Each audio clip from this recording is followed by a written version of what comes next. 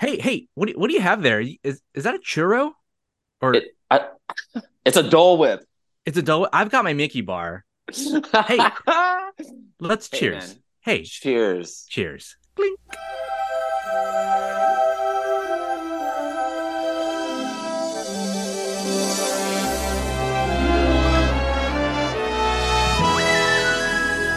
When you wish.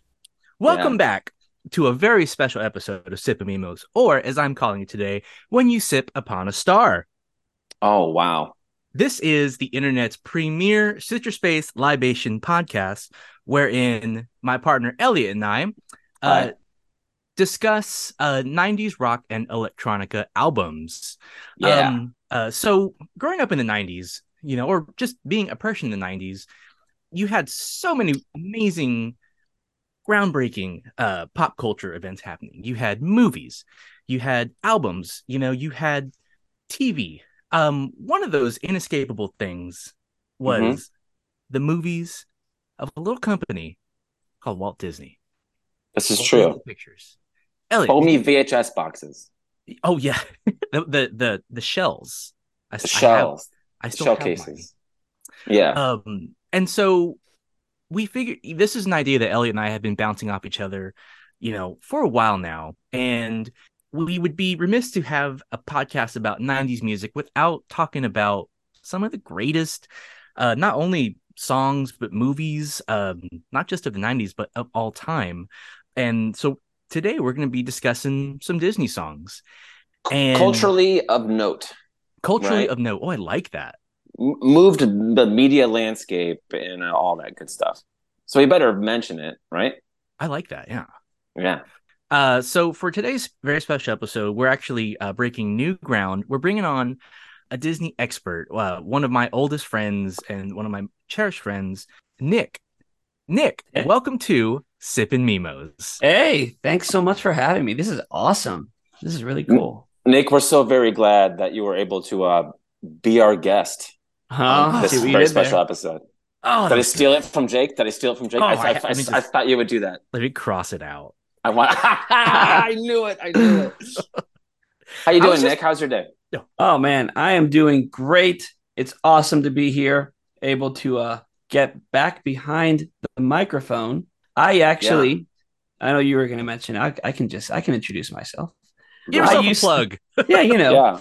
it's an irrelevant plug at this point, but I was the host of the Mickey and Minutes podcast, a Disney podcast, for about 3 or 4 years. I stopped doing it maybe a little over a year ago, but I miss it. And when I got the call to do this, I was thinking, this is awesome. And maybe, just maybe, I'll bring that podcast back too. And then I'll have you guys on whenever I do. Oh boy. Oh, I love it. Well, tell us about Mickey Minutes. What kind of stuff would you dive into? So I called it the short Disney show because I always wanted it to be really concise. I had the idea of like something you can listen to on the monorail ride from your resort to the park and get some information. Then you get to the park and you'd be like, "Hey, family, guess what I learned today?" All right. Oh, So I it was love it. basically Oh, it's yeah, like like Disney history. a commute podcast within the parks. Exactly. You can listen to it on the way to work, whenever. But Oh, I would That's give cool Disney though. history. On I focus on theme parks a lot. I love the theme parks. I did some episodes on movies and all that kind of stuff. So it was kind of all over the place. But the idea was a short, one commute podcast. Awesome. Yeah, what's the short cartoons that Disney put out was something funnies the or silly symphonies. silly symphonies. It was kind of Yeah, like silly symphonies in a podcast form. yeah. Yeah. My Oh, my intro music. I want to say this without getting flagged for copyright. My intro music was like the old Steamboat Willie music. I talked over Oh, it, nice. so that hmm maybe it wasn't noticeable. But I I mean, think they're cool if you talk over it. I'm pretty worried about this episode because Disney is notoriously litigious. yeah, But that's what I've heard. I'll tell you one thing that made me a little nervous about coming on here. My podcast, since I did it by myself, everything was scripted, and yeah, with you guys, I know it's very conversational. So it's like, all right, let's just talk. we Yeah, just we chit chat. like the Sip and Mules is kind of born over sharing mimosas, I think, on a Saturday morning in Austin, where we are This just is kind true. of Elliot and I really enjoyed talking about music and albums, and we both had our backgrounds, and we're just like, hey, we should start a show where we just have mimosas and just chat about our favorite albums, and here That's we are. awesome.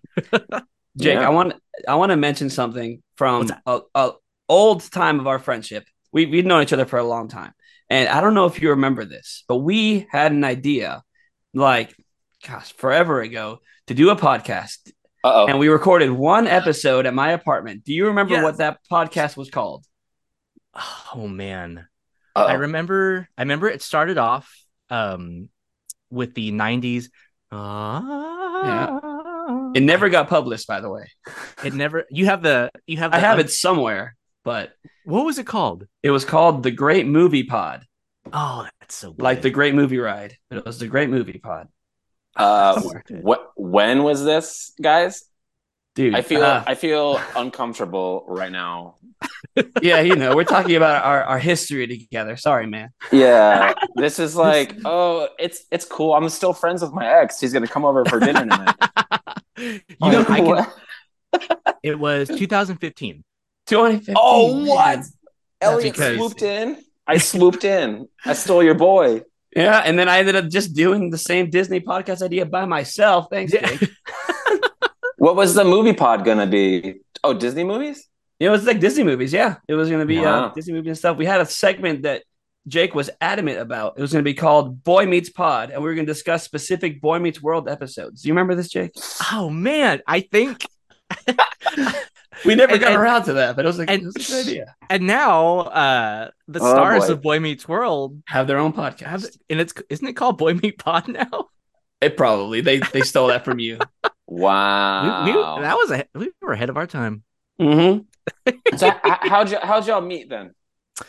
So Nick and I both came up playing in pop punk bands in San Antonio, and it was 2008. And I think your band needed a new singer and guitar player. We did. So I remember you shot me a message. But we must have played together. Well, we met at a mutual friend's house. It was like a bonfire party, and there's a bunch of acoustic guitars there, and we were playing, and we just started chit-chatting, and you were like, "Hey man, do you know how to play Sugar Ray Going Down by Fall Out Boy?" I was like, "Yeah, bro." So we played that song together, and the bromance was born. And then we played in a band. He joined my band. We were called Forever Golden. We played for a while. Yeah, we man. Just stayed close since then. Jake, this is all sounding pretty familiar. I think you might have a pattern with podcast bros. I think this is a very eye-opening experience right now. I'm having a lot to unpack. So it's been, I guess, like I said, 2008, because it was still MySpace days. It was, man. I remember your profile pic. You were wearing a black shirt and you had a black fitted black cap to the side. I did. It was probably a Fall Out Boy hat of something. I think it was like Clandestine Industries. Remember that? Pete Wentz's brand. Yeah. I was all about that. I was a fanboy. That was 15 glorious years now. Well, Nick, who were your radio rock guys in the 90s then? So all right, gosh, in the 90s, I'm proud to say that when I was growing up, I always said my favorite band is Sugar Ray. So now I say that was my first favorite band was Sugar Ray. How about that? And I've never seen them live. Did you ever go back to those Mean Machine days? Dude, yes. What is that? Lemonade and Brownies? That's the name of the album? I think so. I'm here too. One of our very first episodes, we covered. It was like 1459. 1459. I'm gonna go back and listen to that. That album is unstoppable. Oh, it was crazy. And then we paired it with the Prodigy's Jilted Generation. Okay. Yeah. My mom went to the store and she was going to buy me Floored. And she had to ask the lady at the store if it said a lot of bad words because it was parental advisory. And she wasn't sure if I could listen to it. And that was Sugar Ray. What did you ever dig on any electronica guys? Was Crystal Method. The Crystal Method. That's one of Jake's faves. All right, Elliot, when I met you at Jake's wedding, and yes. Yep. The first conversation, that we really had, we were talking about whether or not Crystal Method was on the Lost in Space soundtrack. Do you remember that conversation? It's Apollo 440. but there might be a crystal meth tune on there. I don't know. All right, we're gonna fact check this and get back to it. See, this one of the things, like when my wife and I, we were doing our like table settings, I was like, I know that these two guys, I have so much in common with both of them. I know they're gonna hit it off, and here we are now, 8 months later, and we were at the Blink 182 table. Yes, and that was very specific. Right. Yeah. Good stuff. Yeah, I remember like sitting down next to Nick at the table at the Blink table, and I was like, "Oh, we're over here." I'm like, "Oh, hey, I'm Elliot," and you're like, I'm Nick." And then it was revealed like, "Oh, we're like we both said the same like, oh, you're the podcast guy." Like, yeah, because I had heard about you and all that, and I wanted to check out your Disney podcast, and yeah, how about that? I'm glad we're finally getting together. Yeah, absolutely. How are we with Lost in Space? No. Oh, Busy Child is on it. Busy Child. That's what it is. That's them, right? That's Get Busy Child. Yeah. That was on Vegas. Child. It is indeed. Oh, I loved it. Matt LeBlanc was in that movie. He wasn't he? Yeah, he was. Wasn't it William Hurt too? Isn't he like the dad? Yeah. R.I.P. And R.I.P. A really young Lacey Chabert was in that movie. Really? She was that little girl, the Hallmark Queen. Propeller Heads is on there. Fatboy Slim is on there.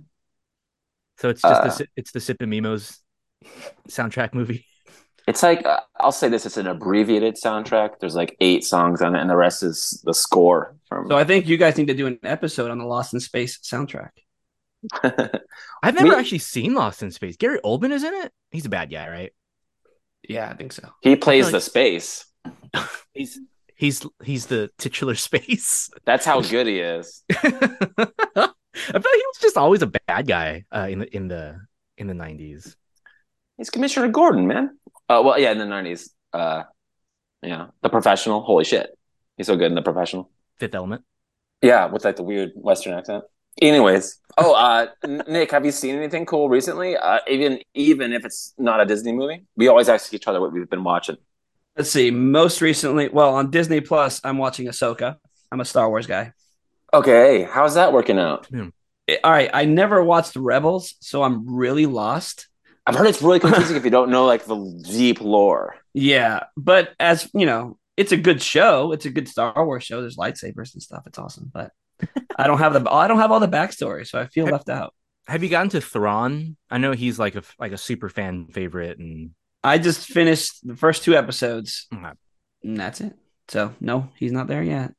That's perfect casting. Rosario Dawson. I missed Rebels and the Clone Wars as well, but I know the character, and I think Rosario's amazing casting. Who knew that in order to watch Star Wars, you would have had to watch like Cartoon Network and Disney XD and all this homework?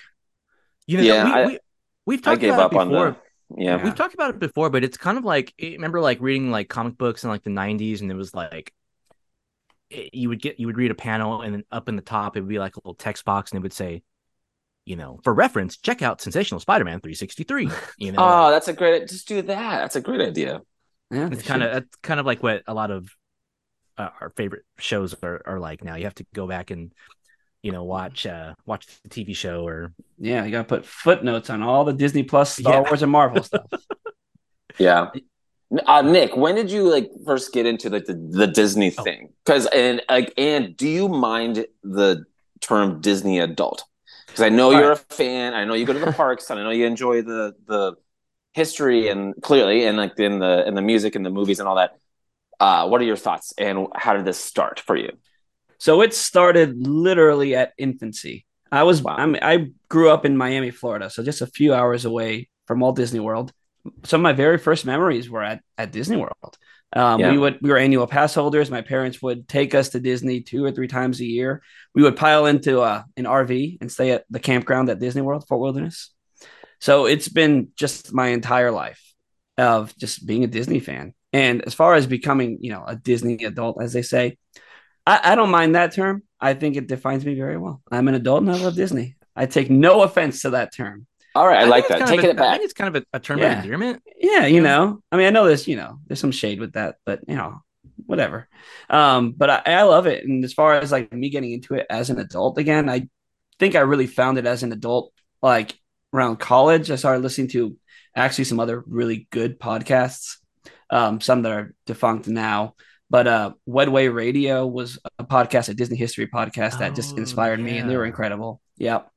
I started listening to like Lou Mangello's podcast, WDW Radio, and that kind of Oh yeah. started, really getting me into like that aspect of Disney adulting. And then I started just going on my own. And then I met my wife, and we started going to Disney World together all the time. So Shout out Nick's wife. She rules. yeah, Yes, lovely. I met her too. She was at the Blink table. yeah, the blink. You Table. know, but growing up, we had I mentioned it earlier, but we had the clamshell, Yeah. movies. There you go. Classic. When we moved, I said, Awesome. "Mom, don't give those away. I want them." And now they're in my studio at like prized possessions. Have you ever started turning yellow, that yellowish color? Yeah, yeah. Oh boy. I don't know. Like I kind of had the same experience. As I got older, I always had like an affinity for especially the '90s stuff. But as we'll get into it more, some of the '80s stuff too. And going back and like researching, it's all kind of intertwined. Did y'all hear some Studio Ghibli stuff, like references in some of your research? Yes, I mean Studio Ghibli was distributed by Disney. They got the distribution rights in the United States, right? And I think that's what it was. But I know a lot of them were really inspired by Elliot. I know you're a fan of Miyazaki. Yeah, Miyazaki, sure. Like Yeah. he was a huge inspiration. I don't know. I love going back and really diving into the meat of this stuff. It's really cool. Maybe we can talk about it, but they started acquiring a lot of what is now referred to as content and releasing it and all that. IP. IP. Yeah. Intellectual property. Intellectual property. Thanks, Bob Iger, the acquisition guy. Well, it started with Michael Eisner, but Bob Iger, that's legacy, man. How about you? What was your experience growing up with the films of Disney? Yeah, we had the clamshells. They were ever present in our home. We lived in Orlando. Yeah. So like, but we weren't like. When I moved out of Florida as a kid, I moved to Michigan, and people ask like, "Oh, did you go like Disney like every day?" I'm like, "Well, no, it's not like right there. It's just but yeah, it was a thing, and like, but like, was Mary Poppins? Is that Disney? Yeah. Okay. So some of it's a little blurry for me. Also, in recent years, they've acquired everything. So even Marvel is Disney, Fox is Disney now. But we're a time machine podcast. So, yeah, watching those movies as a kid, I sure loved Robin Hood. With the foxes, but that's like 78 or something. 73. When was that one? 1973. Ah, when like the animation had like some scratchies on it and all that. Yeah. Yeah. I recently like watched 101 Dalmatians. It looks fantastic. It looks like a Burt Bacharach cover. It looks so cool. I love like the colors are amazing, and then they kind of stopped for a minute, right? Like I think after Sleeping Beauty, they stopped doing stuff something like feature lengths. Yeah. It was around World War II, right? Is when a lot of the artists went to the army. Yeah, the studio started being used. They're outsourcing the animators, I guess, to make propaganda films to support the war effort. And that was really interesting. And you mentioned Sleeping Beauty. Let me just say, there's a really great documentary you should watch called "The Waking Sleeping Beauty," and it's about exactly what you're talking about. The animation side of Disney kind of slowing down, going under, and then what ended up happening with the Disney Renaissance, the 90s Disney movies. Yeah. Yeah. So great documentary. Go watch it. I'll have to check that. I've been in a real big documentary phase. So I'm adding that to my Letterbox. Lick. Do you use Letterbox? No, what's Letterbox? It's essentially like a movie and TV show categorizing app where you can kind of record pretty much every movie that you've ever watched. You can rate them, and comment on them and stuff like that. It's pretty cool. That's You awesome. you can critique movies as you watch them, and then your friends can spy on your viewing habits. I like that. I'm gonna try. I'm gonna try It's to use pretty that. fun. It's pretty Yeah. cool. Oh, you got to make Uh, your Disney list. Okay. So big Disney fan from the jump. How many trips have you made to the parks, and do you like World or Land more? Let's see, more trips than I can count, and I'm a big Disney World guy just because that's my home. I consider Magic Kingdom my home park. But Disneyland is quaint and beautiful and amazing, but I'm a Disney World guy at heart. I love Epcot, Hollywood Studios, Animal Kingdom, all of it. Epcot, man. Wow. Epcot's still around, still kicking? It is, man. Let's go drink around the world. yeah. Yeah. I remember I went to Epcot once as a kid and tried like wontons for the first time, and it shattered my brain. Aw, that's In a cool good way, I memory. hope. Oh, it was great. They were flat. I don't know. Maybe they weren't wontons. Maybe I just was picking up cigarette butts after that. I think I don't know if I've told the story on the show, but my first concert ever that I can remember actually took place in Disney World. At the House of Blues. No, it was when it was still downtown Disney. There was a stage. I think it was right across the street, right across the way from the World of Disney store, and we It's went still there.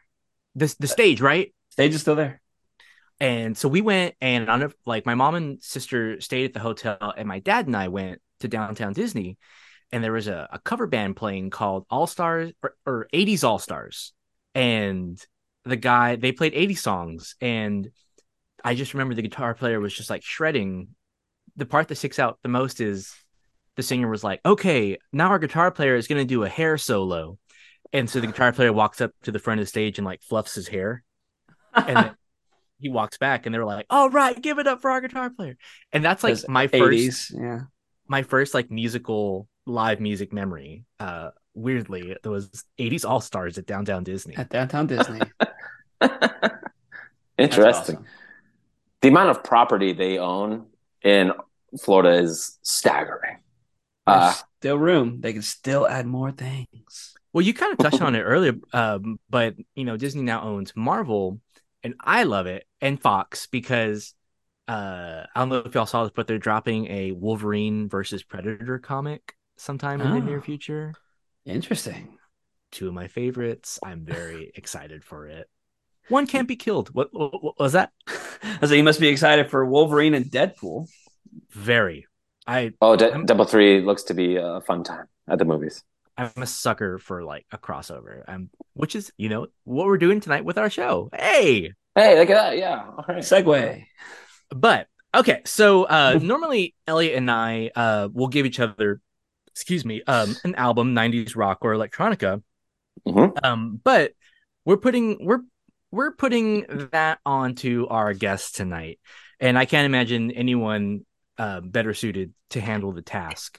Even though after like listening and looking at the amount of movies that came out in the 90s, it's kind of an unenviable one.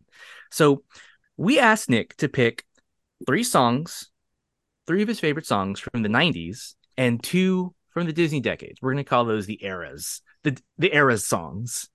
Legacy. The legacy songs. Yeah, so Nick made us a playlist, and let's go ahead and dive in. What y'all think? Should we I don't know. Here we go. How does Peter Pan say it? Here we go. That was good, right? That was perfect. We got the right guy. Let's do it. Ready? Here we go. We were like harmonizing there. That sounded good. That's awesome. Second moon on the left, and then until Waffle House or whatever. I don't know where you're going, man. What's the line? I forget. Line. Okay. Second star to the right and straight on till morning. There it is. Elliot got lost on the way to Neverland. But I found a Waffle House, so I'm fine. It's all good. All right. So Nick, did you have any one song you wanted to start with? Since you gave me three songs from the 90s, I figured I'd go in chronological order. Okay, love that. Okay. And all right, so like you said, 90s Disney songs, it's like the peak, like the pinnacle of all Disney music. So yes, that was extremely hard. Thanks for that. This is the Renaissance now, right? This is The Alan Disney Menken Renaissance. and Howard Ashman, the Menken era. You are absolutely correct. Except Boom. I ended up kind of going in a very personal direction for me. So not all of the songs I picked were Alan Menken songs. Okay, sure. So I'm going to start off with one. 1995 is the year. The Goof Troop has been off the air for about, or maybe it's still on the air. I don't know. This movie took place 3 years after the Goof Troop. Movie is called A Goofy Movie. And the song I'm talking about is Eye to Eye. Eye to Eye, written by Patrick DeRemus, or Reamer. I can't even read my own handwriting. It's one of Jake's got it on picture disc over here. He's showing off. I love that. Brag. So, all right, I picked this song because number one, it's one of the most iconic 90s Disney songs ever. And number two, because I know that Jake is a Goofy Movie stan over here. I'm familiar as well. I've gathered. I love the Goofy Movie. Just off camera, I have a Powerline Pop. That's one of my prized possessions. I love it. Okay, go on. Spectacular. So, all right. So I was looking up this song because, obviously it's just a fantastic, great song, but I wanted to learn more about it and be able to talk about it on this show. And so it's performed by Tevin Campbell and Rosie Gaines. And something interesting, you may know that Tevin Campbell was like a 90s pop star. He put out his own debut album called Tevin, Tevin, all caps. And he had a song called Tell Me What You Want Me to Do that peaked at number 6 on Billboard. This was all before Goofy Movie. But I feel like in my brain at least, Goofy Movie is what made him, who he is, to me anyways. Because that song, Eye to Eye, as well as the other songs Stand Out, are just spectacular songs. Did you know that Tevin Campbell worked with Quincy Jones? That was one of the first things he did when he got signed. Quincy Jones. Pretty cool. Well, the Powerline character, the one that sings Eye to Eye, he's kind of like a Michael Jackson type figure for the movie, right? Right. Yeah, he is. Is that portrayed by Tevin in voice as well as singing? I don't think he has any speaking lines in the movie. I think he only sings. Yeah. Oh. So, full disclosure, I am not familiar with the Goofy Movie. Okay, so the plot of the movie is, Goofy wants to bond with his teenage son Max and wants to take him out on a road trip to go fishing. But Max finds out that his favorite artist Powerline is playing a concert somewhere else, and so comedy ensues as Goofy wants to go one way and Max wants to go the other way. Fantastic song. The other thing that's interesting, I thought you guys would like, is Rosie Gaines, who does backup vocals on this song. She was part of a band called the New Power Generation. Do you guys know what band that is? Oh, that's Prince. That's Prince's band. You got it. What the hell? Wow. He's got Prince and MJ connections because Quincy Jones made goddamn Thriller, dude. Dude, yep. So, Eye to Eye, obviously a fantastic song because they have all this talent on there. And it's just one of, I think, the standout songs of the 90s. Wow. Absolutely.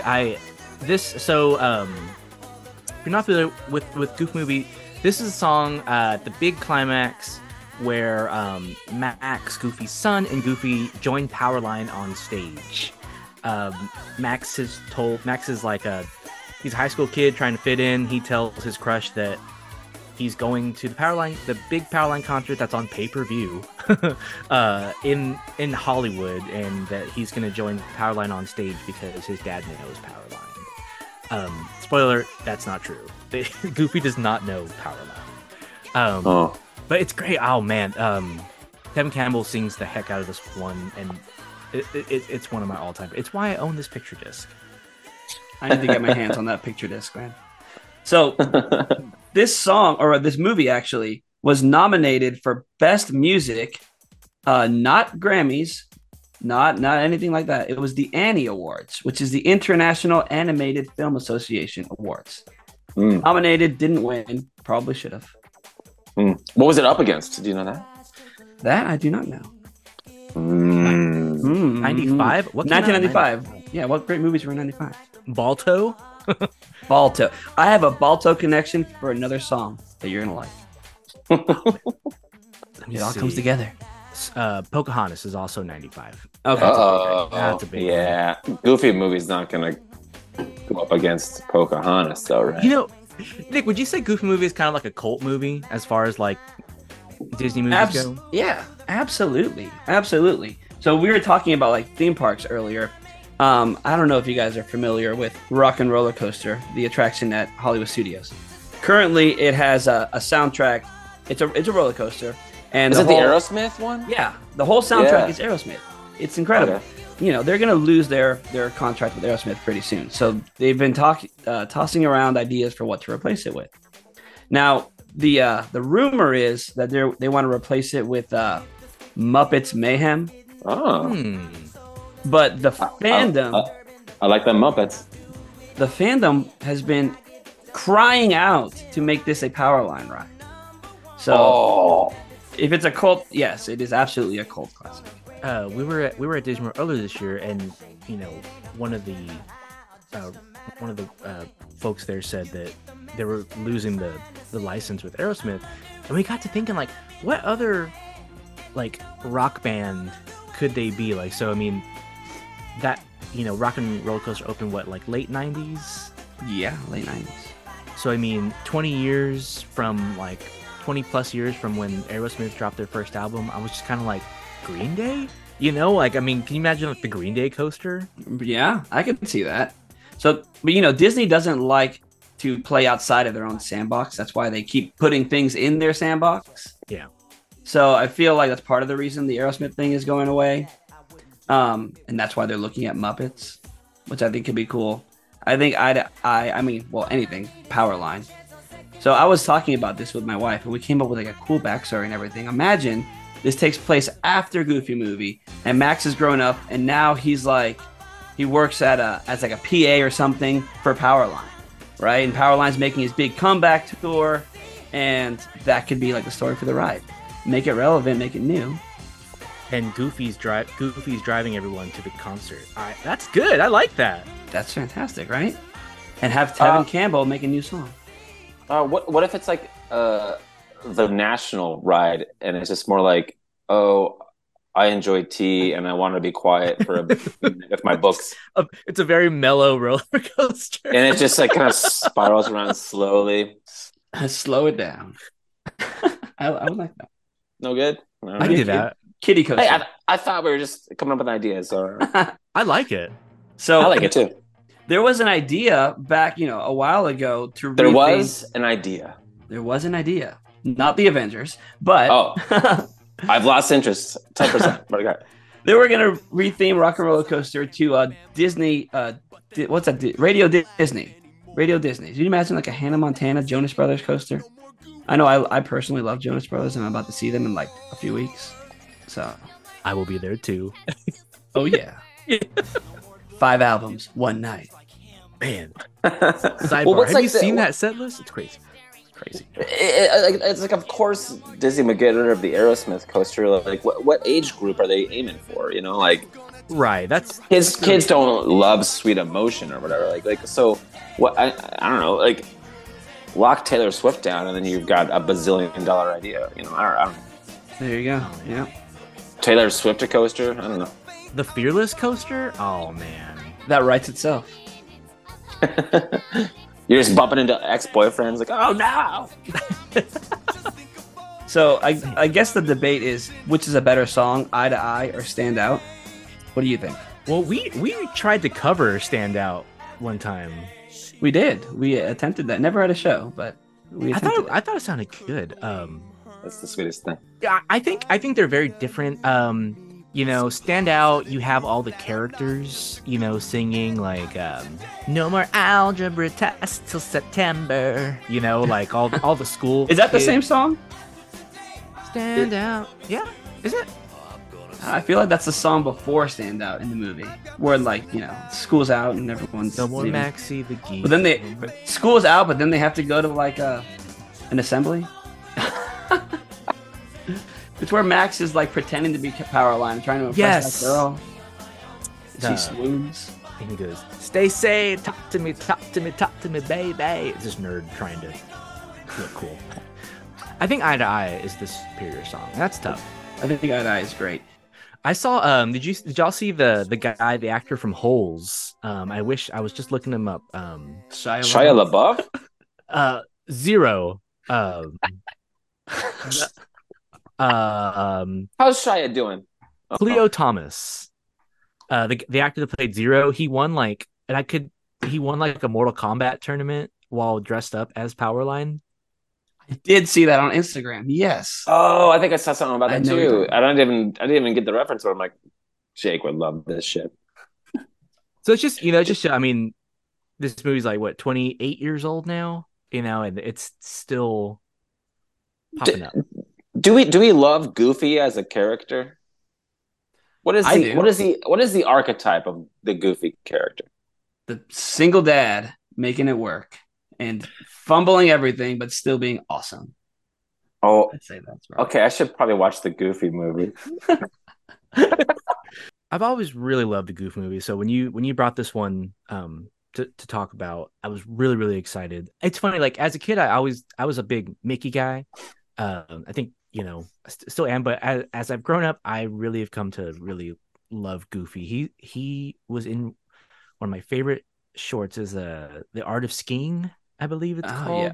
All those like how-to kind of shorts. Yeah. They're these hilarious videos, and it's like he gets up and puts on his ski pants, and it's like Goofy trying to ski. I love it. Actually, I have a button-up like bowling shirt with Goofy on it from Art of Skiing, and I'm waiting for the right time to drop it. But yeah.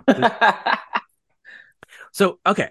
So but that sounds like a Looney Tunes bit. That sounds like a Warner Brothers thing.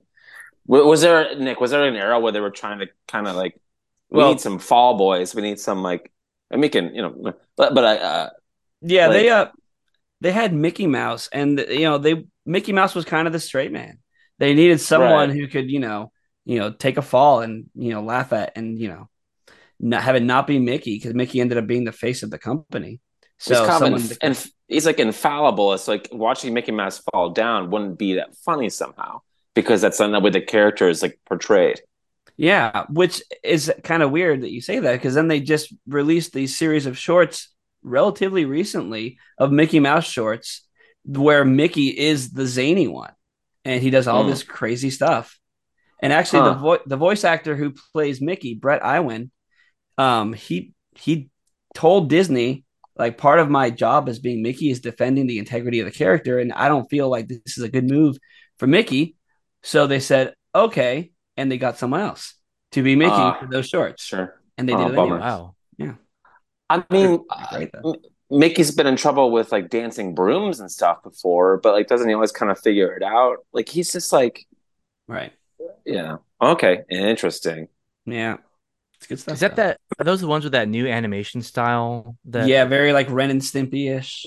Yeah. Oh, that's a good comparison. Yeah. Yeah. Oh. Like the Runaway Railroad. Runaway Railway. Runaway Railroad. I can't say it. Yep. Chris Diamantopoulos is the voice of Mickey in those. He was in the Three Stooges remake. One of the Stooges. My kid really likes Mickey Mouse Clubhouse. That's Brett Iwan. They kept the other guy around to do like the kid-friendly stuff. They got Chris. Pretty... Okay, got it. Mm-hmm. So for the aged up kids, we can have Mickey Mouse fall down or whatever, or shit his pants. All right, great, cool. Oh my gosh, you know who Chris Diamantopoulos is from? He is the camera guy that falls in love with Pam in The Office. Yeah. Oh, that's the guy from Silicon Valley with the 3 apostrophes or commas. Yes, commas? Yeah. Because I have $3 billion or whatever the hell it is. That's a good actor, but I don't see him playing Mickey. That's kind of odd. Yeah, he's Mickey. Look up on YouTube some videos of him doing the voice. It's crazy. What's it sound like? Is it weird? I mean, it sounds like Mickey, but like a really like anxious Mickey. Like, okay. Like kind of like neurotic, kind of like yeah. When was Fantasia, Nick? Like, is that like 70? No, That's way earlier than that. Let's Google that. Hold on. way earlier than 79. I'm gonna say 45. It's not 45. No, 1940. Oh, no, it is not 1940. 40. 1940 Fantasia. Well, then Fantasia is 1940. They re-released it called Fantasia 2000. Maybe that's what you're thinking of. That was like I remember that one. Yeah, Fantasia, Whoa. the original, 1940. Holy shit, the talent! But I don't think Mickey spoke in that one, did he? He's only in one sequence. He's in the Sorcerer's Apprentice sequence. Yeah, Sorcerer's Apprentice. Yeah. Oh, yeah. And by Sorcerer's Apprentice, I don't mean the Nicolas Cage movie. Remember that? All right, so continuing on with the Disney Renaissance, you've got, firing on cylinders. Kicked off with Little Mermaid, and it's just like a best of. But you've got your Aladdin, you've got Beauty and the Beast nominated for Best Picture, first and only time. That was a big deal. That I think they reworked their whole plan. Oh yeah, and then your Lion King. And then so in 1997, another movie comes out. It's another personal favorite. I just watched this like a couple weeks ago, and Nick hadn't even told us the song that he picked, but I'm very excited. Nick, take us 97. What was your next movie? 1997. Alan Menken wrote, he's been writing Disney movies for, this whole decade, basically. And he comes out with Hercules. And the banger that is Go the Distance, performed by Roger Bart. And Alan Menken wrote the lyrics, music written by David Zippel, who also wrote music for Mulan. So, yeah. I don't know if you guys know a lot about Roger Bart, the voice of Hercules, but he's gone on to do some fantastic things since Hercules. We'll talk more about Hercules in a minute. But let me just say, there's a connection to one of my favorite, or my number one favorite movie of all time, Back to the Future. He plays Emmett Brown in the Broadway production of Back to the Future. Oh. Yeah. It's pretty awesome. And then they were going to make a Hercules musical in 2019, and he ended up being cast as Hades. And that musical performed a little bit, but never really got picked up. But I heard about this. There was like a little inside, we're going to switch the roles with these guys. Yeah. So that would have been cool. I would have watched that. But I'm going to send you back to the future. How do you sing in that voice if you're doing Doc Brown? You can go, you've got to. That's terrible. That was not bad. Thank you. Tell me ZZ Top shows up. I would love that. Right? Spin their guitars in Western wear. Yeah. Back to music. Yeah. So the song I picked is Go the Distance. And this was a personal favorite of mine since forever. I grew up loving this song. So the song is, the I Want song of Hercules. So Hercules is, trying to find out where he belongs. That's a line in the song. And I grew up as a really, really shy kid. And so this song resonated with me. This idea of I'm going to find a place where I belong, where people, want to be around me, and I'm comfortable with that. And that's kind of the theme of this song. And it's the turning point of the whole movie. That's the point where, he meets Zeus and gets sent on his quest to go and become Hercules. And it's just a beautiful, amazing, amazing song. It is really impressive how all these songs fit the narrative in a special way. Because a lot of these movies start with the men working song, hi ho, yep. Or even to Frozen, we are guys that gather ice. And then I don't think I did that one right, but that's a trope in all these movies. And then there's a secluded person, I wish I was out there, or I wish I was doing this. And then there's the love song, and then maybe the I Did It song. Am I missing something, Nick? No, I think you pretty much nailed. That's how they when Alan Menken came along to kind of write this music for Disney, he would come off of writing Little Shop of Horrors. So, right, 82. Yeah, wow. Exactly.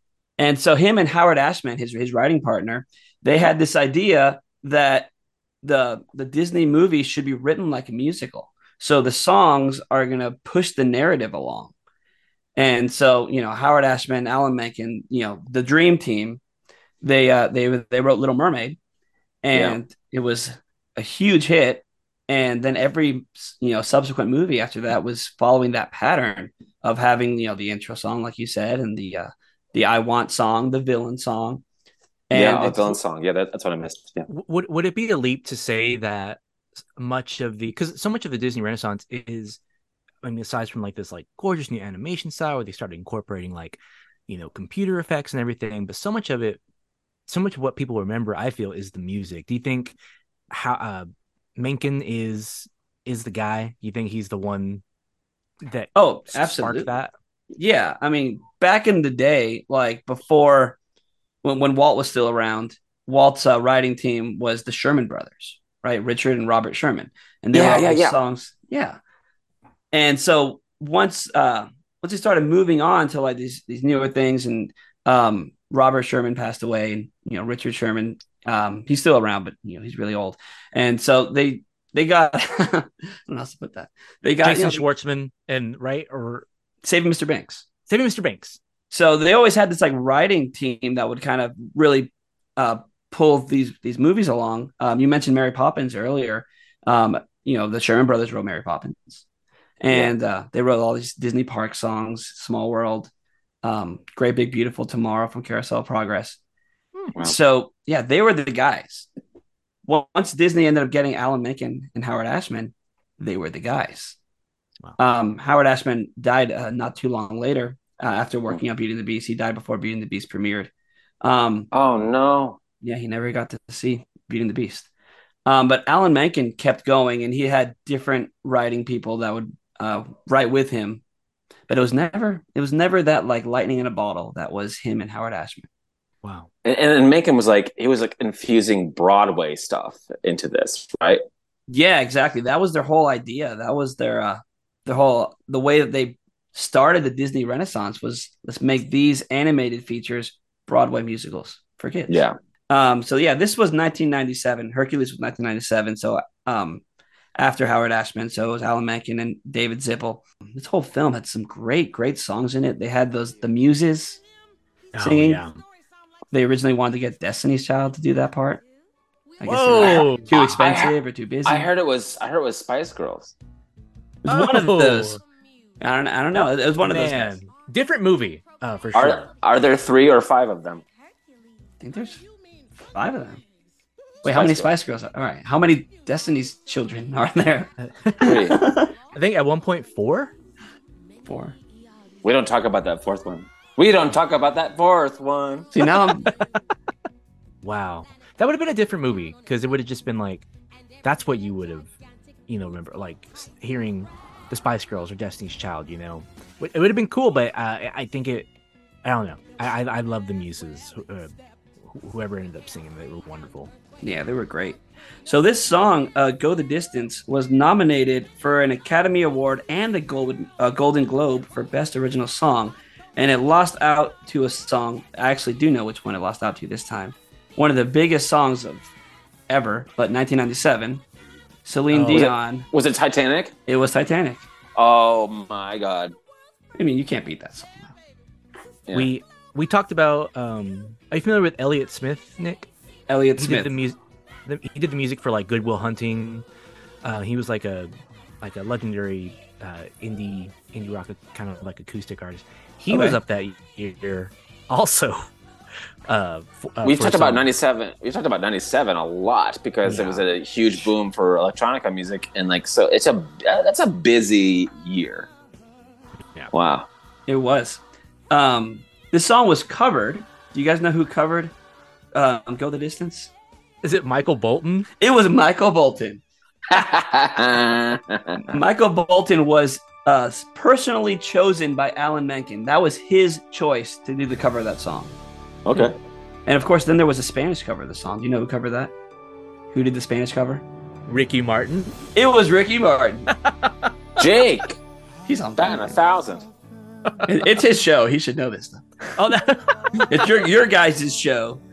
So 1997. Sorry, Ellie. What is this? All right. Elliot, did you know that it was Michael Bolton and No, I didn't Ricky know Martin? that. No, I haven't seen Wait, you're Hercules. a noted Michael Bolton head, like I am a bold head. Yeah. And not the character from You're a Office Bolt boy. Space. No, I'm a fan of that guy, not the singer songwriter. Yeah. You can just call me Mike. There we go. Yeah, that's 1997 in a nutshell for you, man. Michael Bolton, Ricky Martin, Alan May. Yeah, for sure. So Hercules, one of the things I found really interesting is, so a lot of those like, 89 to maybe even 96, they're like full blown like voice actors. I feel, I could be wrong, but Hercules, you got some star power in there. You have Rip Torn voicing Zeus, James Wood as Hades, and one of my faves, Danny DeVito as Phil. Hercules trainer. Philippides. Phil, thank you. Yes. Yeah. Is this one of the first times that Disney put like famous actors in their movies to voice? Like as like voice actors or like to sing songs? Because we had like Oliver and Company where we had Billy Joel. That's right. Bette Midler, right, was another one. Well, Robin Williams and I would Aladdin, say, right? That's before I was that. about to say that was before. Oh, that's true. Oh, James Earl Jones too. You know what? And Matthew Broderick and That's what's right. his Nathan what's his- Lane. Jim. Yeah. So, Jim Roth. well, how about that as a question? Like, when did they start doing like celeb voice actors? That's an awesome question.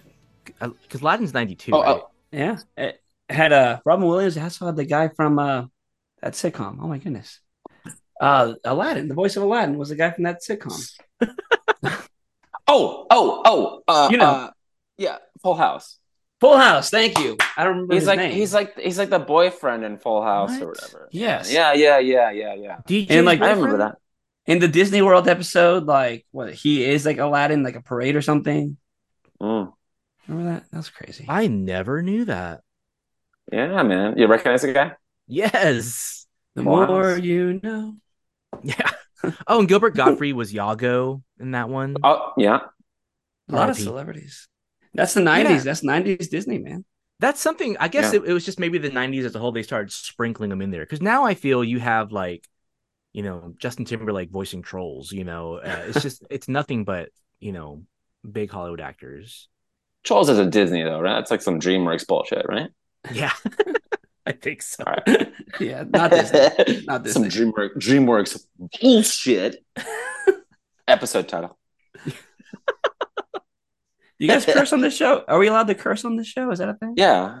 Well, Jake politely does not, but I do. Is that all right? I don't care. I don't know if Mickey will care. Well, it is Jake's show apparently, so we'll have to ask Jake. Jake featuring Elliot guest star. no. Yeah. Oh! My Okay, guest I've never- again is Elliot. No. Reoccurring guest. Ruda. That's Nick. your episode title. Jake plus 2 guests. Yeah. Yeah. The I Jake do not- show. I'm not for that. I'm none of this. I'm staying out of it. And you said you went to Disney World recently, Jake. And if you watch the fireworks show, this song is one of the songs that plays in the medley during the show, and it's fantastic. What is the show called? Like Excursions or The fireworks show, Yeah, happily ever after. Happily Ever After. Excursions. I was not even It's a- close. It's What was the one? It's a what was the travel one agent before it? pitch on the castle. It's like we've unlocked the doors. You can leave now. Like, oh, cool. Fireworks as you leave. What was it before Happily Ever After? It was Wishes. Wishes It was was before Happily Ever It After. was Wishes. Okay, I knew there was a one word title. Excursions. That's the new Epcot show. It ties into going around the world. Disney, if you're listening, proceeds go to Sipping Mimos podcast. Yeah.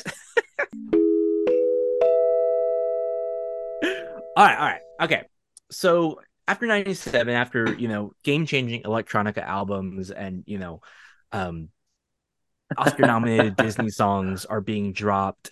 Um, that next year, 98, not on our list, but another one came out. You got Bugs Life, one of my personal favorites. Also played that in the schoolyard. And then 99, something happens. It's the last year of the decade. And Disney decides to go back in a lot of ways and remake a classic. Nick, what's your third song on this playlist? 1999, Phil Collins did the soundtrack for Tarzan, and the world was not the same since then. It's one of the best Disney soundtracks ever. And we were talking a lot about Alan Menken and all this stuff, and he really made the Disney Renaissance what it was. But the way to end the Renaissance in '99 with Phil Collins, incredible. It was absolutely incredible. Several songs in this movie. The song I picked is "You'll Be in My Heart," which is referred to as the lullaby of the movie. Oh. And it happens kind of early on in the movie where Tarzan is found by the apes, and the mother ape sings this song to Tarzan. But the version that I picked as my favorite song, probably my favorite song of the 90s Disney anyways, is the one by Phil Collins. Because there's the movie version, and then I think Glenn Close is the voice in the movie, and she sings as part of it too. And so then there's the version, from the soundtrack, from the credits, one that everyone knows. It became a radio single, and it won best original song of the Academy Award. Like, it's just a banger of a song, and it actually beat out that year When She Loved Me from Toy Story 2. Sarah McLachlan. Yeah, but anyway, so this soundtrack was a big comeback for Phil Collins. I was doing some research, and I found something I didn't know. He actually left Genesis in 1996, and part of that reason was so that he could work on Tarzan. Huh. Yeah. I thought it was Gabriel. Peter Gabriel was a dickhead or whatever. Oh, well, I'm sure that's part of it too. Maybe he just tells people it was Tarzan. He's like, I got Peter Gabriel in one hand, I got Tarzan in the other. I'm like, what should I tell the public? Who's got the better abs? I'm going Tarzan. When Disney was trying to find, who would write the music for this, animated adaptation of Tarzan, they looked to Phil because of his drumming experience. They were thinking big jungle beats. Of course they would. Yeah. Yeah. So that's what it was. So they got Phil Collins, and then they were thinking, well, we don't want Tarzan to sing, right? We think having a shirtless guy swinging around and then singing while swinging is just kind of weird. So they got Phil Collins to kind of do like a narrator kind of role. And that's what's different about this. We were talking earlier about how the other Disney movies, the songs were sung by the characters and it was moving the story along. This is kind of the inner thoughts of the characters being sung by Phil Collins. And if my inner thoughts can be sung by anybody, I would pick Phil Collins. Yeah. Diegetic, they call it. There you go. Yeah, when the songs are telling the story, but the characters can't hear it necessarily. Yeah, they got the idea to do this specifically for this movie because of how successful Toy Story was with Randy Newman and the way that those songs worked in that movie. Diegetic. Right, exactly. That's the word of the day. I like that. Interesting. So they did it that way for this movie, and it obviously worked. And so Phil wrote "You'll Be in My Heart." He actually wrote it for his daughter Lily. Lily Collins, you may know from that show on Netflix, Emily in Paris. Oh, Emily in Paris. That's right. Yeah. So he wrote this song as a lullaby for his daughter, and of course it became one of the biggest songs of the movie. Other songs in the movie you have like "Strangers Like Me" and "Son of Man," all fantastic songs. Y'all kind of open my eyes to that, especially for Tarzan, because it's like, there's parts where they'll be talking, and then the next part, they're like walking through the forest, and then Phil Collins is singing. It's like, he's like letting you know what's going on, what the characters are thinking. That's really cool. And then I didn't even pick up. I've seen Toy Story 30 times, but Randy Newman's doing the exact same thing. My mind is shattered. I love it. Once there were some toys, and they were friends, and now they're not. They better figure it out by the end of the movie. Perfect. That's That was it. good. That was good. That was real I good. don't think that was. I think that was Tom Waits. I don't know. I watched Tarzan in preparation for this one, and man, that movie's sad. It is. Mhm. You know, a lot of people talk about Up, being like devastating, Oh my God. and it absolutely is. But man, I forgot how sad Tarzan opens. Well, every Disney movie has to have like a impactful. It's the hero's journey. You got to have something uh, traumatic to happen to set your character off on the journey. Right. So a lot of parents die.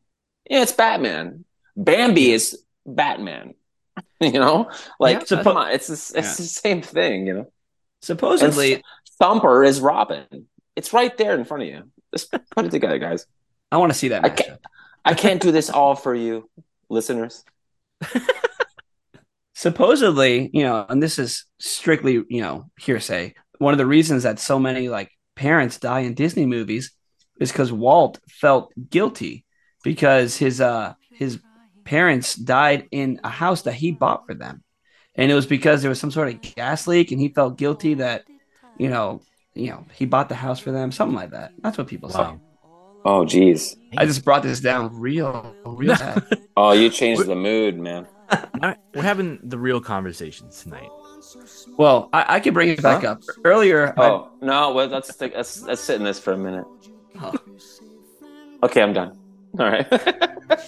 So earlier, I don't know if this will get cut or not, but earlier we mentioned Balto, and I promised a Balto connection coming up. Here's my Balto connection. Phil Collins, his first voiceover role, he played Luck and Muck in Balto in 1995. There we go, Balto. And Phil Collins is kind of like has an adjacent connection to another song we're going to talk about in a second, which I'm really, really excited for. Really? I think I'm going to blow some minds tonight. I'm ready. I always really liked Tarzan. It's like it's amazing. It's amazing looking. I mean, you can't beat that soundtrack. I mean, you can't really beat anything Phil Collins does. It's just stunning, really spectacular. We were talking about all these covers from like other artists doing other like Disney covers. This one didn't need that. We had Phil Collins the whole time. Didn't need a cover. Oh yeah, true. Yeah, except there was one song in the movie, "Trashin' the Camp," which there was a cover on the soundtrack because the whole song is very like shooby dooby doo bop, right? Scat. And do you know who did the cover? Do you remember this? I'm gonna take a shot in the dark. I'm gonna say Lou Bega. Not Lou Bega. Oh, okay, it's not Lou Bega. I want to verify this. 1, 2, 3, Tarzan. He's really gonna swing on a bridge. All right, so off the dome, guys. It's pretty good. All right. Think 1999. Think 1999. Who would Phil Collins team up with to do like an all vocal version of "Trashin' the Camp"? Tom York. NSYNC. NSYNC. It was NSYNC. That's what it was. Did you say Tom York from Radiohead? Yeah. That's true. The guys from Radiohead. I would love to be on this Tarzan soundtrack. I think it'd be lovely. It's my favorite vocalist. I'm not trying to make fun of him. I think one of my favorite things about being on this show is the impressions. And all the visual bits. Yeah. Elliot keeps it going with the impressions. All my impressions always end up sounding like the same British guy, even my Tony Soprano. I still end up sounding like it's all Paul McCartney. Yeah, it's all Paul McCartney. All goes back to a bit of Liverpoolian accent. Love it. Oh, I'm Tony Soprano. I was in the Beatles. Oh, even your Paul McCartney's Tony Soprano is better than mine. I live in New Jersey. Damn it. The memory I have of Tarzan is this is one of the first times I remember because 1999 the Disney Channel was fire. It was just like the content was unreal, and they were running like what would normally be like DVD extras on the Disney Channel. It felt like, and there was a lot of stuff on Tarzan, and I think that's where I remember seeing that NSYNC thing. I think you're talking about that show, Movie Surfers. Movie Surfers? Movie Surfers on Disney Channel. It was like in between shows, like a commercial like length show, and they would dive into movies. That's where I learned that they modeled Tarzan going down the trees after Tony Hawk. He just Oh. slides down them. He doesn't Yeah. really like rappel down. He slides. Yeah, he Man. slid down, got a lot of splinters, I'm sure. Dude, you just Yeah. opened up like a crazy memory. I forgot about Movie Surfers. Movie surfers, man. I think I don't know what Movie Surfers is. You're I'm a gonna little go- bit older than you guys, but also, what? So- What is it? So Elliot, go on YouTube and look up Movie Surfers Tarzan. And it was just a little short show. It was like DVD extras, like Jake said. And they would just Okay. talk about like movies, behind the scenes stuff. It was very cool. wow, am who I am because of pop-up video and Movie Surfers? This is I didn't think it was going to be such an existential episode tonight. But one more thing. Phil Collins would go on to do the music for another movie, though, right? Right, Nick? Another Disney movie? Yeah. I'm not sure about this. Did he do the music for Brother Bear? Dude, you're right. Yes, he did do Brother Bear. Whoa, Nick, you caught. I got Well, caught. I got I've caught. never Look- actually seen Brother Bear. My wife told me that, and I said, "What? No Yeah. way!" There's that song. Oh my gosh, where they're like traveling. It's a traveling song. Oh gosh, that's a great song. I forgot about that. Wow. I got to go back and watch Brother Bear. Said I've no never. one I've heard ever. I've heard it's devastating. So I've never seen it. Oh, It's part of the downhill after Disney Renaissance. oh. Wasn't one of the Yeah, good so- ones. So after '99, Amazing Year, Tarzan came out. Europop by Eiffel 65 also dropped that year. I'm blue. That was our last episode. We Just so we're all clear on where we are in the timeline. cultural touchstones, Europop, Tarzan. you Yep. know. So Yep. what happens after this? I know Eisner leaves the company at some point. Yeah. So the movies don't really start picking up again. I mean, I guess it's debatable when they really start picking up. You have movies like Treasure Planet and Yeah. Atlantis. is one of them. Atlantis with Michael right? J. Fox. Yeah. Well, Back to the they've Future. been like reacquired by I think a cult audience, right? Yeah, those those movies ones? definitely have. Like they didn't perform too well, but like people like those movies a lot. They stopped using music in the same way for a while. Uh-huh. Yeah. So they moved away from the musical thing. Right. And so then you had, some great movies here and there. But I mean, I could be wrong, but I feel like the Disney movie musical didn't really come back until like Princess and the Frog, Rapunzel, like these movies where Oh, we yeah. had the return of Alan Menken. Oh. Which Alan one did he Menken do? Alan Menken Strikes Back. He did Tangled, Really? When was Tangled? I'm gonna take a shot. 2012. 2010. You were close. Oh, Well, in 2000 we had Emperor's New Groove. I really enjoyed that one a great deal. That was a great movie. Not really a musical. And that That's was It's not that's at part of- all. that's Yeah. another blind Part spot of the for problem. me. So they're like, what if we just did full on comedies? Oh, you should. Oh, Jake, you should check out Emperor's New Groove, man. It's Never so seen funny. it. Dude, David it's Spade, right? so fun. good. It's David really Spade, good. yeah. David Spade. Yeah. Spectacular. John Goodman. It's insane. It's insanely good. The full blown Frozen songs. Oh, Phenomenon. Can we use that one? Phenomenon, yes. Phenomenon. Oh, okay. So Nick, how do you feel about like the modern era of like I guess like the aughts and the tens of what Disney is now? The original IP like Frozen and the Pixar stuff, which I think is kind of like, if you ask me, has kind of It's dropped down going- a yeah. bit. Right. I don't know what's going on over there. And then there's the remakes of everything. So how do you feel about all this? Right. Okay. So, the animated side of it, we had like Tangled, Mandy Moore and Tangled, Zachary Levi. Mandy Like, Moore? yeah. Bringing back some 90s stuff there. I love Zachary Levi also. Shazam. He lives in Texas. Yeah. Austin, right? I met him at a Comic-Con in Austin. He's a nice guy. I feel he'd be cool. Very tall. Yeah, he's huge. How tall is he? He's Really? way taller than me. I mean, I'm short, but he's tall. Oh. He's a big guy. Wow. I mean, Wow. he's a superhero. He's Shazam. You should. But so as far as like those animated features, Princess and the Frog and those movies, they went back to basics. They put more music back in it, and I think that's awesome. But the question of the live action remakes, I think they're hit and miss, and a lot of them don't seem necessary. like going back to 90s stuff, Lion King Yeah. remake wasn't needed.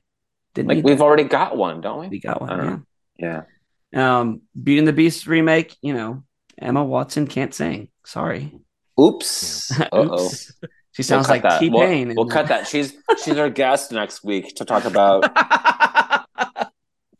Spice Girls. You have two guests again next week, Jake? Yeah, we're having Emma.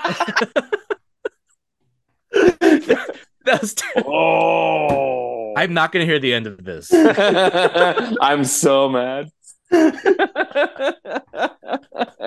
Yeah, Jake's a busy guy. That was very good. Technically 6 guests if you count me and the Spice Girls. There we go. So, where were we?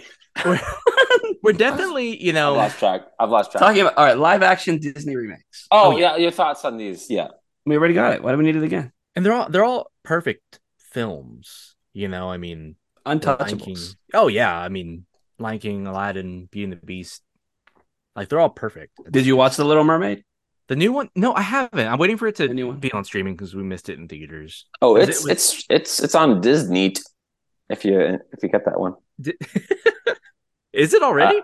I like to say Disney because the little plus looks like a T. Disney. I like it. All I do is watch Disney with the kid. Disney Plus with the kid, and she's really curious about the Little Mermaid one. But it looks scary as shit, and she's 2. So, and then like let's watch the OG one. So I pop on the '89 Little Mermaid. I'm like, this is scary as shit, man. Like this movie's kind of wild. My brother took my niece. She's 3. That was her first movie, Little Mermaid, in theaters. The remake, and they had the remake. The remake had to take her out during the Ursula scenes. It was too scary. Really? Mm-hmm. I would have included a song from Little Mermaid in this, but that movie came out in 1989. Didn't 89. Ellie and I learned that at the same time while texting each other. Yeah. We can this is loosey goosey, man, because like now should we get to our honorable mentions of that's Disney tunes? Actually a perfect segue. So it's no secret here at Sip and Mimo Studios that we love the 90s, but we do. This is a studio that's been around for almost 100 years, Nick. 100th anniversary right now, man. Disney 100 is going on right now. A cool 100. Was that Oswald or Steamboat dropped in 1923? Disney 100 since the company was founded when Walt Disney came and actually started making the Alice cartoons in 1923. Wow. So this is the guy. Wow. This is why we have you on as our first guest. So we have appreciate you, Nick. Absolutely. So we have 100 years of song to discuss, and we can do a couple episodes on the 90s. We wanted to talk about some decades. So Nick picked 2 of his faves. Looks like we got one from the 50s and one from the 70s. Nick, I'll let you pick. Well, let's start with 1973 Robin Hood. We already mentioned that earlier. Unbelievable. So, yeah. Crazy. Incredible film. Music written by Roger Miller.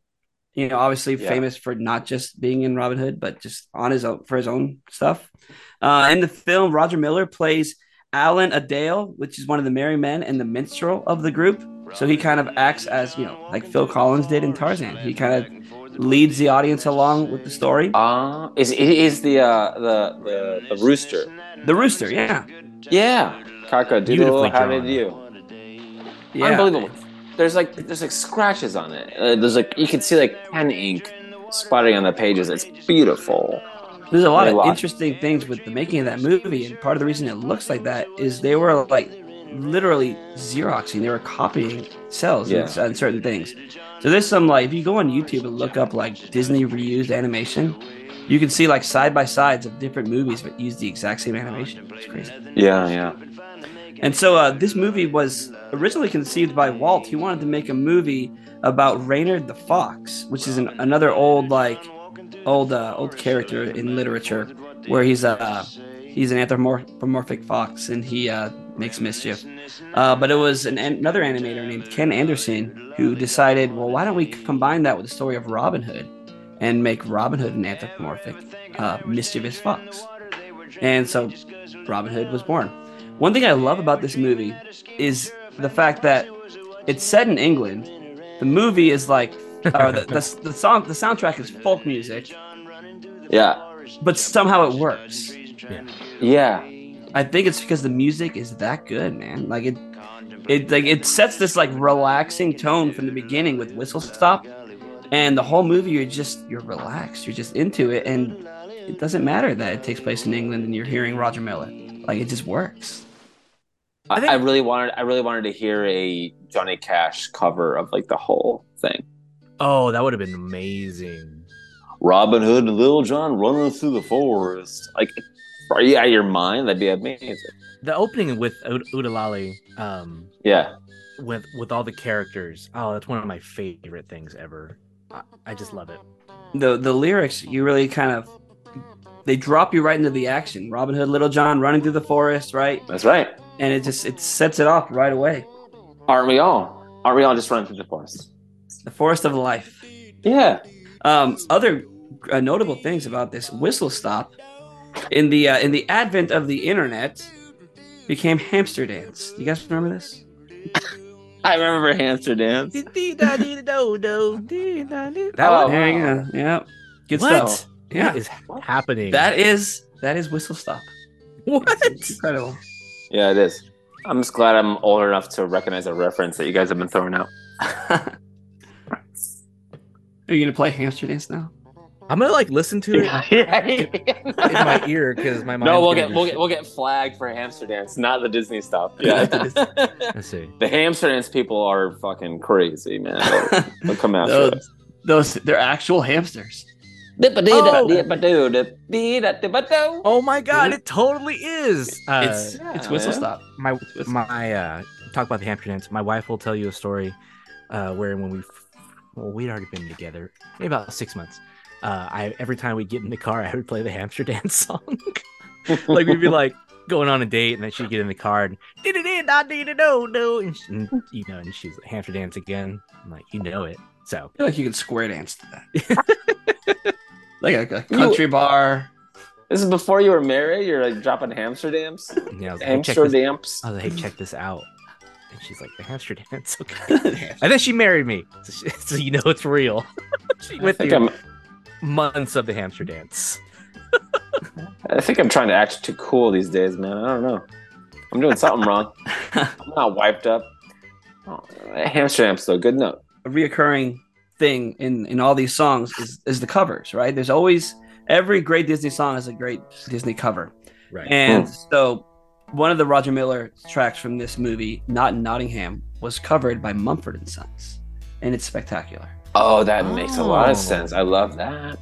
Okay. Yeah. Very good. Yeah. Roger Miller just had that voice. He was also famous for his song King of the Road. King of the road, I'm a man of means by no means. King of the road.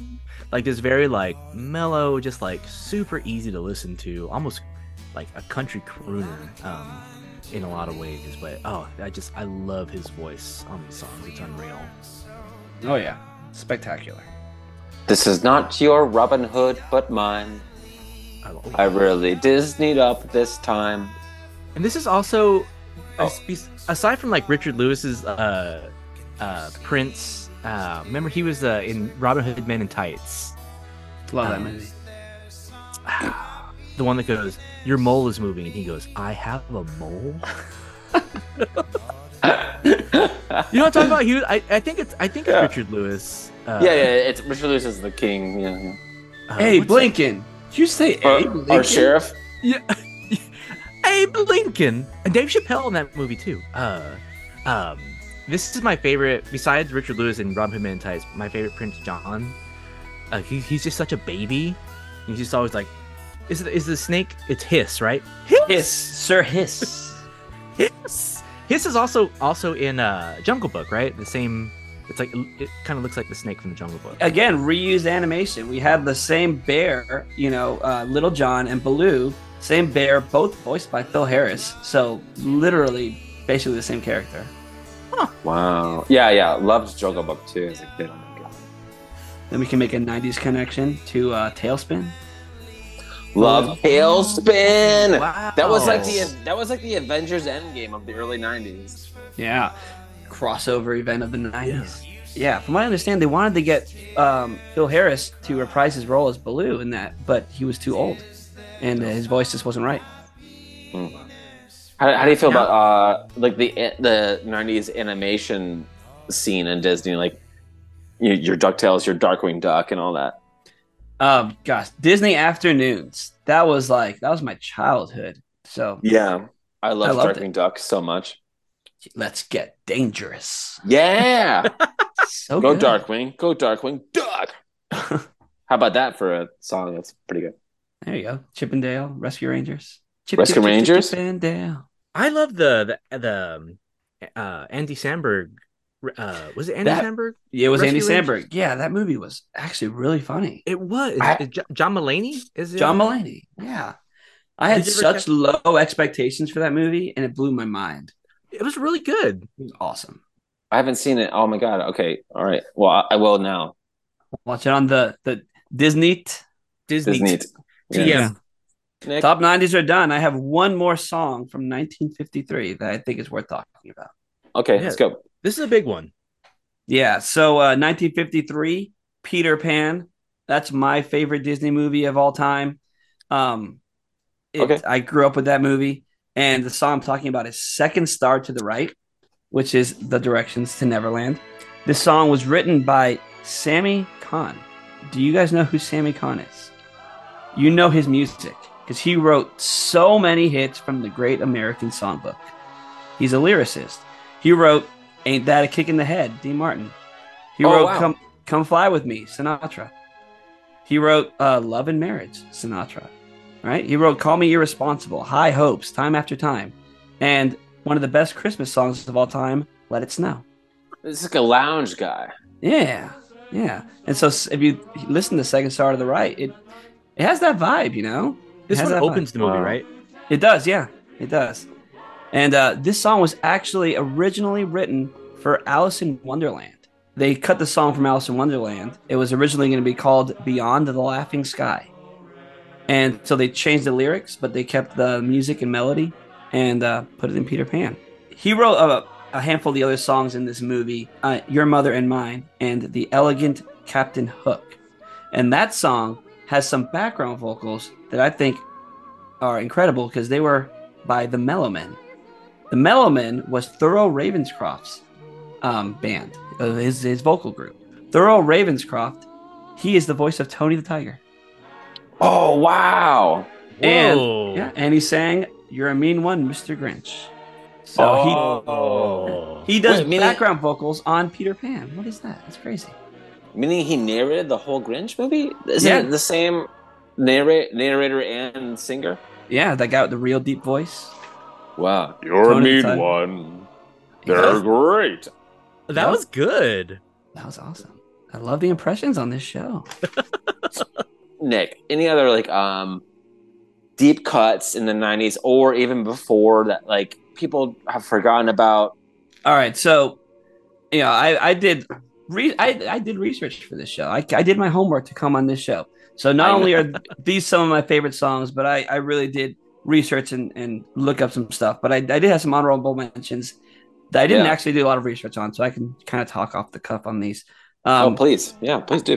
Out There from Hunchback of Notre Dame, spectacular song. Another Alan Menken song, and That guy was all over the place.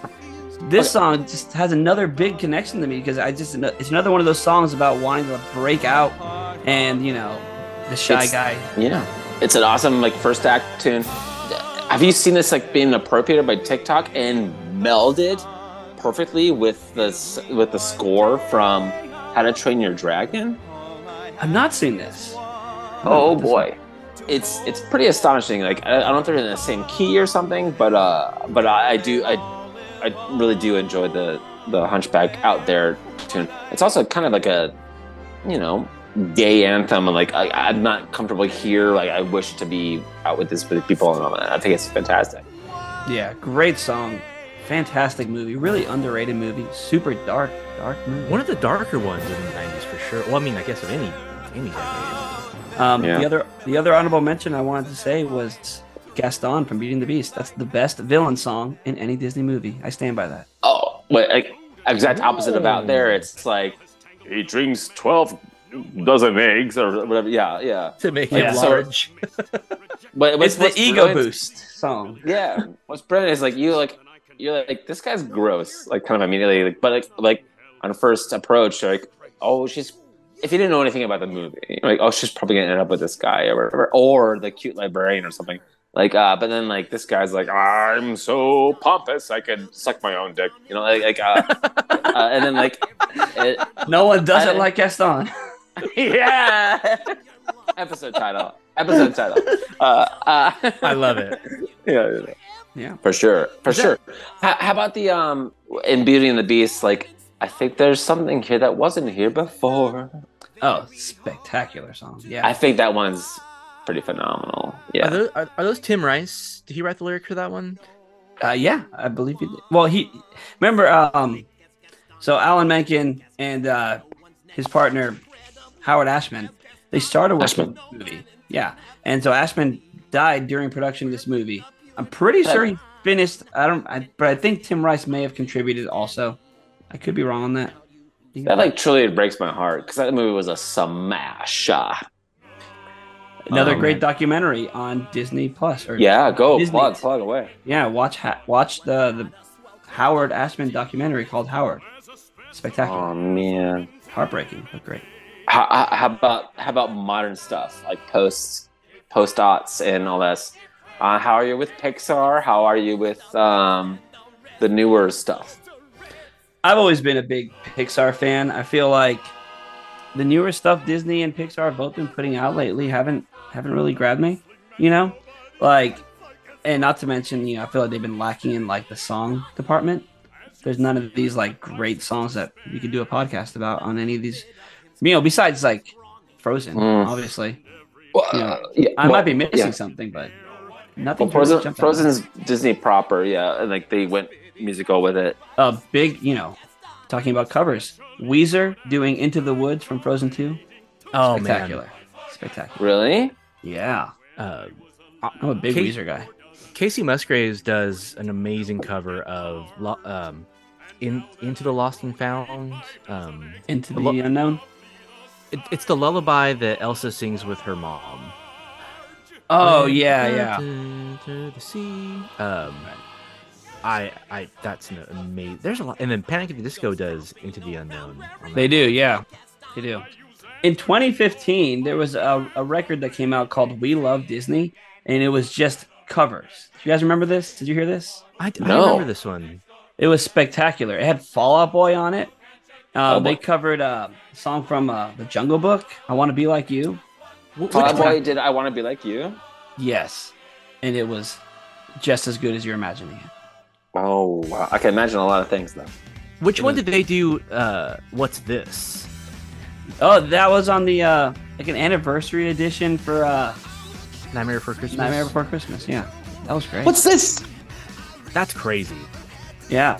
Neo did Friend Like Me. Yeah, check out this record. I remember there was a lot of like around that time. There was like a lot of I think like it was like We Like Being Green, and it was a bunch of like contemporary artists covering the Muppets. Well, Gwen Stefani did Rainbow Connection on this soundtrack. I love that. Yeah, Rascal Flatts did Let It Go. Oh, I remember. Yeah, it's Tinkerbell on the cover. Oh yeah. wow! I remember seeing the vinyl. They do a cover of "It's a Small World" where all like the vocalists get in on that one, and when Patrick from Fall Out Boy does his part, oh, my heart melts every time. I'm gathering you're kind of an old school guy, Nick. But do you like any of like the newer stuff, like Moana and Raya and stuff like that? Yeah, I forgot about Moana. Yeah, Moana's great. We have The Rock, right? That's a great movie. I think it's amazing.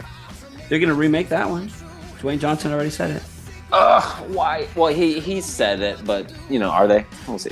Well, I think Disney let him say it, so I think they. Fair Yeah. enough. Yeah. Sure. Yeah. Raya was good. There wasn't any music in that one, right?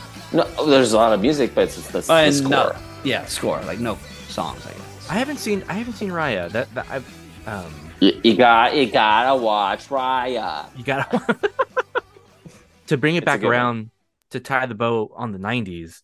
So the animated Peter Pan, I'm not entirely familiar with, was not. I grew up watching another Peter Pan movie. One I know my guy Nick. I know you enjoyed it too, Elliot. Hook. Hook. Oh wow. Oh. And do You're going y'all to know? Hook?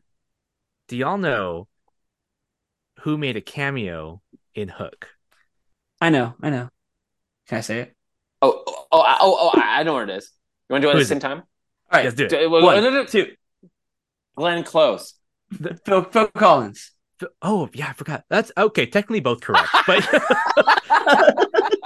damn. Okay, damn. They were both in Tarzan. Okay, very that was It was perfect. a Tarzan reunion. That was beautiful. This is the best episode we've ever done.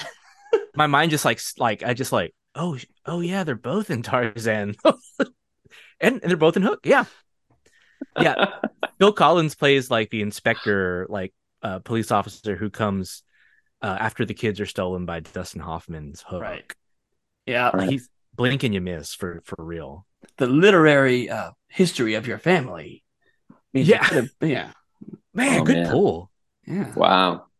But man, what I echo what Ellie just said. I think this might be our finest 2 hours of content ever. This was a blast. I had such a fun time, man. Thank both of you. Thank you so much for having me Oh on my the goodness show. gracious. It Thank was you, amazing. man. You're such a knowledgeable guy, and you're so passionate about it. So I do hope you spark up your show again. But what was it like going back, and did you learn anything new? Did you like Researching for this show? yeah. I learned a lot. I was Awesome. able to really have a good time researching this, and it made me want to bring back my show. And Awesome, man. if I decide to do it, you guys are both my guest stars. So one of the things I was really blown away with in my research was how the guys in Eiffel 65, Mhm. they used a vocoder effect on Jeffrey's vocals. Not all the time, however, it was very present. Yeah. And they reference an artist that inspired them. Oh no. And so this is an Wait. artist that they're iconic. Are they? And honestly, when I think back on my favorite songs of the decade, Oh God. this one is up there. This one talks to my love of pop music and a great vocalist. Spoiler, I do own this record on vinyl. So I'm very, very excited to talk about it. Elliot, Yeah. next time Uh-huh. I present to you Uh-huh. Cher's Believe. Okay. Okay. All right. Keep an eye out for that, for the opening track, the title track. Bow, bow, bow. Arguably one of the more influential and important tracks of the past 30 years. I think You could argue that. I think it really introduces like that auto-tune effect that Yeah. you see throughout the early aughts and even today. Well, 565, I'd agree with you. If you're gonna go share on me, I'm gonna pull this one on you. Hit me. In February of 1998, an album called "In the Aeroplane Over the Sea" came out, and it's by a band called Neutral Milk Hotel.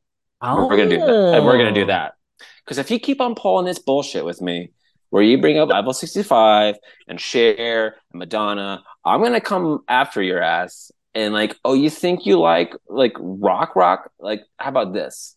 And I'm gonna indie your ass.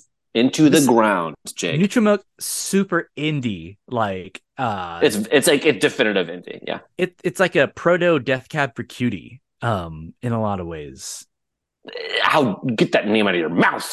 Like, no, I love Death Cab, but yeah, neutral, like that's it's like they are above it. Well, Nick, thanks again for being our first ever guest on Sippin' Memos, or for tonight when you sip upon a star. Thank you for having me. It's been a blast. Check out Mickey in Minutes wherever you get your podcasts. Oh, please do. It's very informative and cool. Bite-sized pieces of Disney knowledge that will make your day a little brighter. So definitely give that a follow. I think that does it. So I'm gonna take the first star on the right and then go on till morning. Can you hit the Waffle House? You've gone too far. Wait. Can you text me those directions again? Because I don't even know. I'll drop a pin. Drop a pin, and I'll try to get the. Google Maps is being weird. It won't take you to other dimensions. Well, this came out in the 50s, so I think we're using MapQuest at this point. That was such a dad joke. I'm like, that's where we have to end. Does anyone not remember MapQuest? Silence. Guys, print it out. Guys, I have news. I ended up at the DreamWorks park instead. I'm training a dragon now. I don't even know what's going on. Wrong studio. Watch out for those ogres. Shoot. Well, I'm sure we'll meet up again. But this has been fantastic. Absolutely. Nicholas, what a dream. Thank you so much. Thank you, guys. This is awesome. As always, you can find Sip Memos on all the things: Spotify, Apple Podcasts. Give us a follow on Instagram, sipmemospod.com. If you missed earlier, our buddy Nick, he's at Mickey in Minutes. Give him a follow. Check out his stuff. He really knows his stuff, and you will enjoy it. Oh, and as always, hey, stay sipping. Stay sipping.